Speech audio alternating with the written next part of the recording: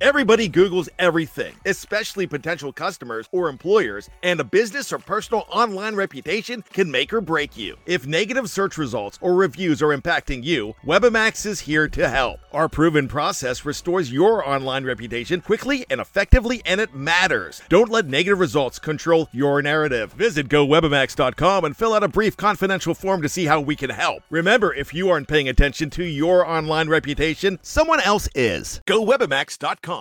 Anatomy of an ad. Subconsciously trigger emotions through music. Perfect. Define an opportunity. Imagine talking to millions of people across the U.S. like I am now. Identify a problem. Creating an audio ad is time-consuming. Offer a solution. Utilize cutting-edge AI. Imagine creating all that in under 30 seconds. Well, we did to create this ad. To learn more about AI in the audio industry, download the white paper from audiostack.ai. Anatomy of an ad. Subconsciously trigger emotions through music. Perfect. Define an opportunity. Imagine talking to millions of people across the U.S. like I am now. Identify a problem. Creating an audio ad is time-consuming. Offer a solution. Utilize cutting-edge AI. Imagine creating all that in under 30 seconds. Well, we did to create this ad. To learn more about AI in the audio industry, download the white paper from audiostack.ai. Anatomy of an ad. Subconsciously trigger emotions through music. Perfect. Define an opportunity. Imagine talking to millions of people across the U.S. like I am now. Identify a problem. Creating an audio ad is time-consuming. Offer a solution. Utilize cutting-edge AI. Imagine creating all that in under 30 seconds. Well, we did to create this ad. To learn more about AI in the audio industry, download the white paper from audiostack.ai. ESPN Denver 1600 presents Clar and Company.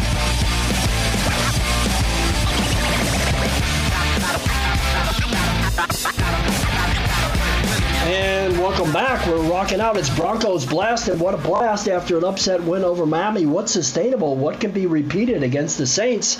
And a better defense this week, we're going to ask that of Ian St. Clair. Follow him at Ian St. Clair, at Mile High Report, host of Mile High Report radio podcast, and the lead writer at PlayColorado.com, and we're going to talk about all of that with Ian, and it's brought to you by Framed Art. Keep calm and frame on with Brian Hart at Framed Art. This week, in fact today, it's you had Black Friday yesterday. Today is Small Business Saturday. Support your local businesses and your local small businesses, and that's Brian Hart at Framed Art. Every team in town, every pro and college team that you follow does the same thing. They go to the best. They go to Framed Art for personal and sports memorabilia, to museum quality fine art. The award-winning framer for all of Metro Denver is Framed Art at 3065 South Broadway. And good morning to a happier this week, I'm sure, Ian St. Clair. Definitely caught off guard by how well the Broncos played. I thought it was their most complete game of the season. Ian, no questions. Yeah, so what's sustainable out of this? What can they run a balanced offense again? Can they use two running backs effectively? And can they play defense and pressure the Saints' backup quarterback? Let's tackle the first part first. I think the key for the Broncos is they have to get the running game started, and whether or not they can that's the key question, because the Saints have, I think, one of the better defenses in the NFL, and I think that's why the Saints are in a position to be one of the better teams in the NFL right now with an 8-2 record, even without Drew Brees. I think it's just because they have a complete team, and they have a defense that is complementary of that offense that Sean Payton is going to design an offense that is going to test any defense, especially a mind like Vic Fangio. So the key is the running game, because that's going to allow Drew Lock to have the pressure taken off of him, as we saw against Miami.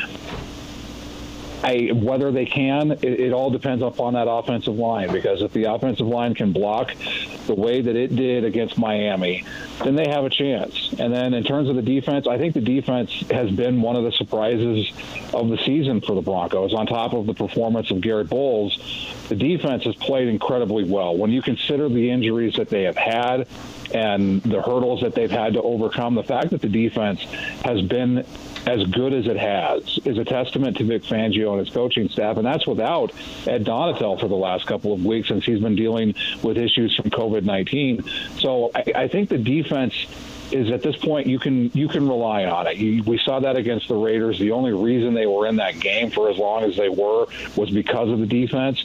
So I think the defense will be there. I think it's whether or not the offensive line and this running game can get going like it did against Miami, because that will be the test of the season at this point and the key to a strong performance.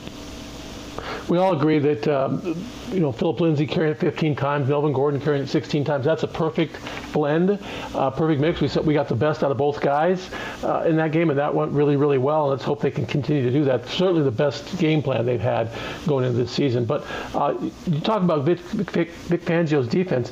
He's got a great record, and this is something we didn't talk about last week, but he's got a great record against rookie quarterbacks. Taysom Hill's not a rookie player, but you can kind of call Taysom Hill a rookie quarterback, can't you? Because he hasn't been a full-time quarterback until last week. Does that give Vic Fangio a better opportunity to shut down the Saints offense going against an inexperienced quarterback? Absolutely, because as we've talked about, when you talk to guys like Sean McVay, Kyle Shanahan, and Matt LaFleur up in Green Bay, they constantly say the toughest guy to go against is Vic Fangio. So I would think that he'd be able to design enough looks that are going to keep Taysom Hill on his feet, so to speak, where he's going to have looks that he hasn't seen them before. Because one of the things that Fangio has been doing this season has been sending blitzes and sending pressure in ways that he hasn't, at least in his first 2 years in Denver. So I think that's going to be an interesting matchup between Sean McVay and Vic Fangio, is how they go against each other and how they prepare for each other. So I definitely think Vic Fangio is going to be able to put a defense that's going to disrupt Taysom Hill.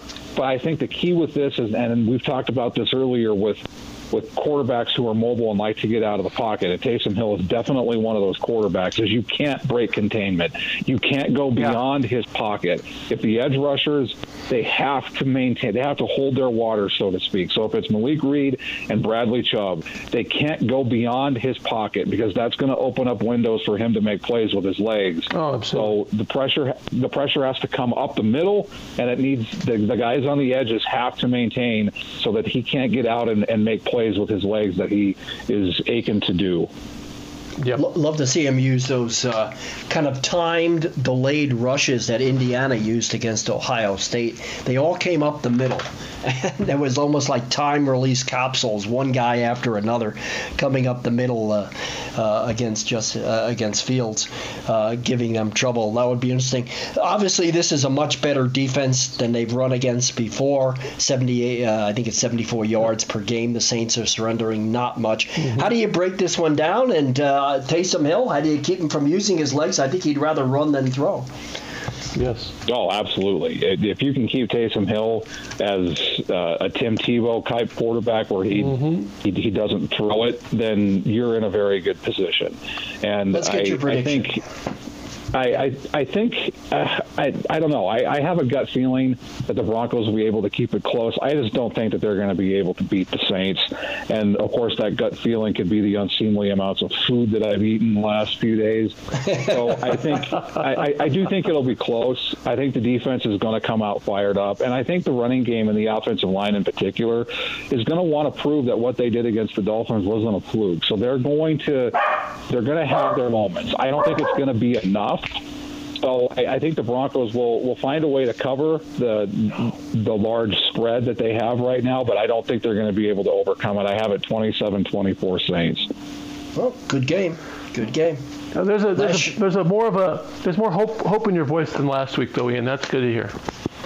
It's good to hear. A large part of it is the way that the offense is, I think, starting to piece it together. And I think one thing that they have figured out is they have the left tackle in Garrett Bowles. I think it's without question, he has been the most consistent and one of the best if not the best player on offense. So it's a testament to Garrett Bowles and his development and how well he's played. So I think that's one issue and one area that we can check off. Well, Bronco fans are hoping that he'll have more competition for best player on offense soon. In any case, Ian, we will read you and listen to you and Adam Malnati, two enthusiastic, lifelong, state-reared Bronco fans on the Mile High Report radio podcast, and read your horse tracks in your column tomorrow morning on Mile High Report, and then follow your coverage after the Saints game. Thank you. Thanks, guys. Happy Thanksgiving. All right, stay tuned. Mark Knutson opened up the show talking about the variabilities and disappointments of this college football and basketball season already. I'm just glad they're still playing, but the Rams in Fort Collins, his Rams, I think have Mark Knutson down a little bit. They aren't. They aren't canceled. Huh? They aren't playing. Everything's canceled. Thanksgiving rivalry against Air Force called up. We'll look at the impact of that on the program and Steve Adazio's rookie year as coach up there at Fort Collins. But on an optimistic note, the Hoops teams open up next week as well on Ram Roundup with Kelly Lyle next.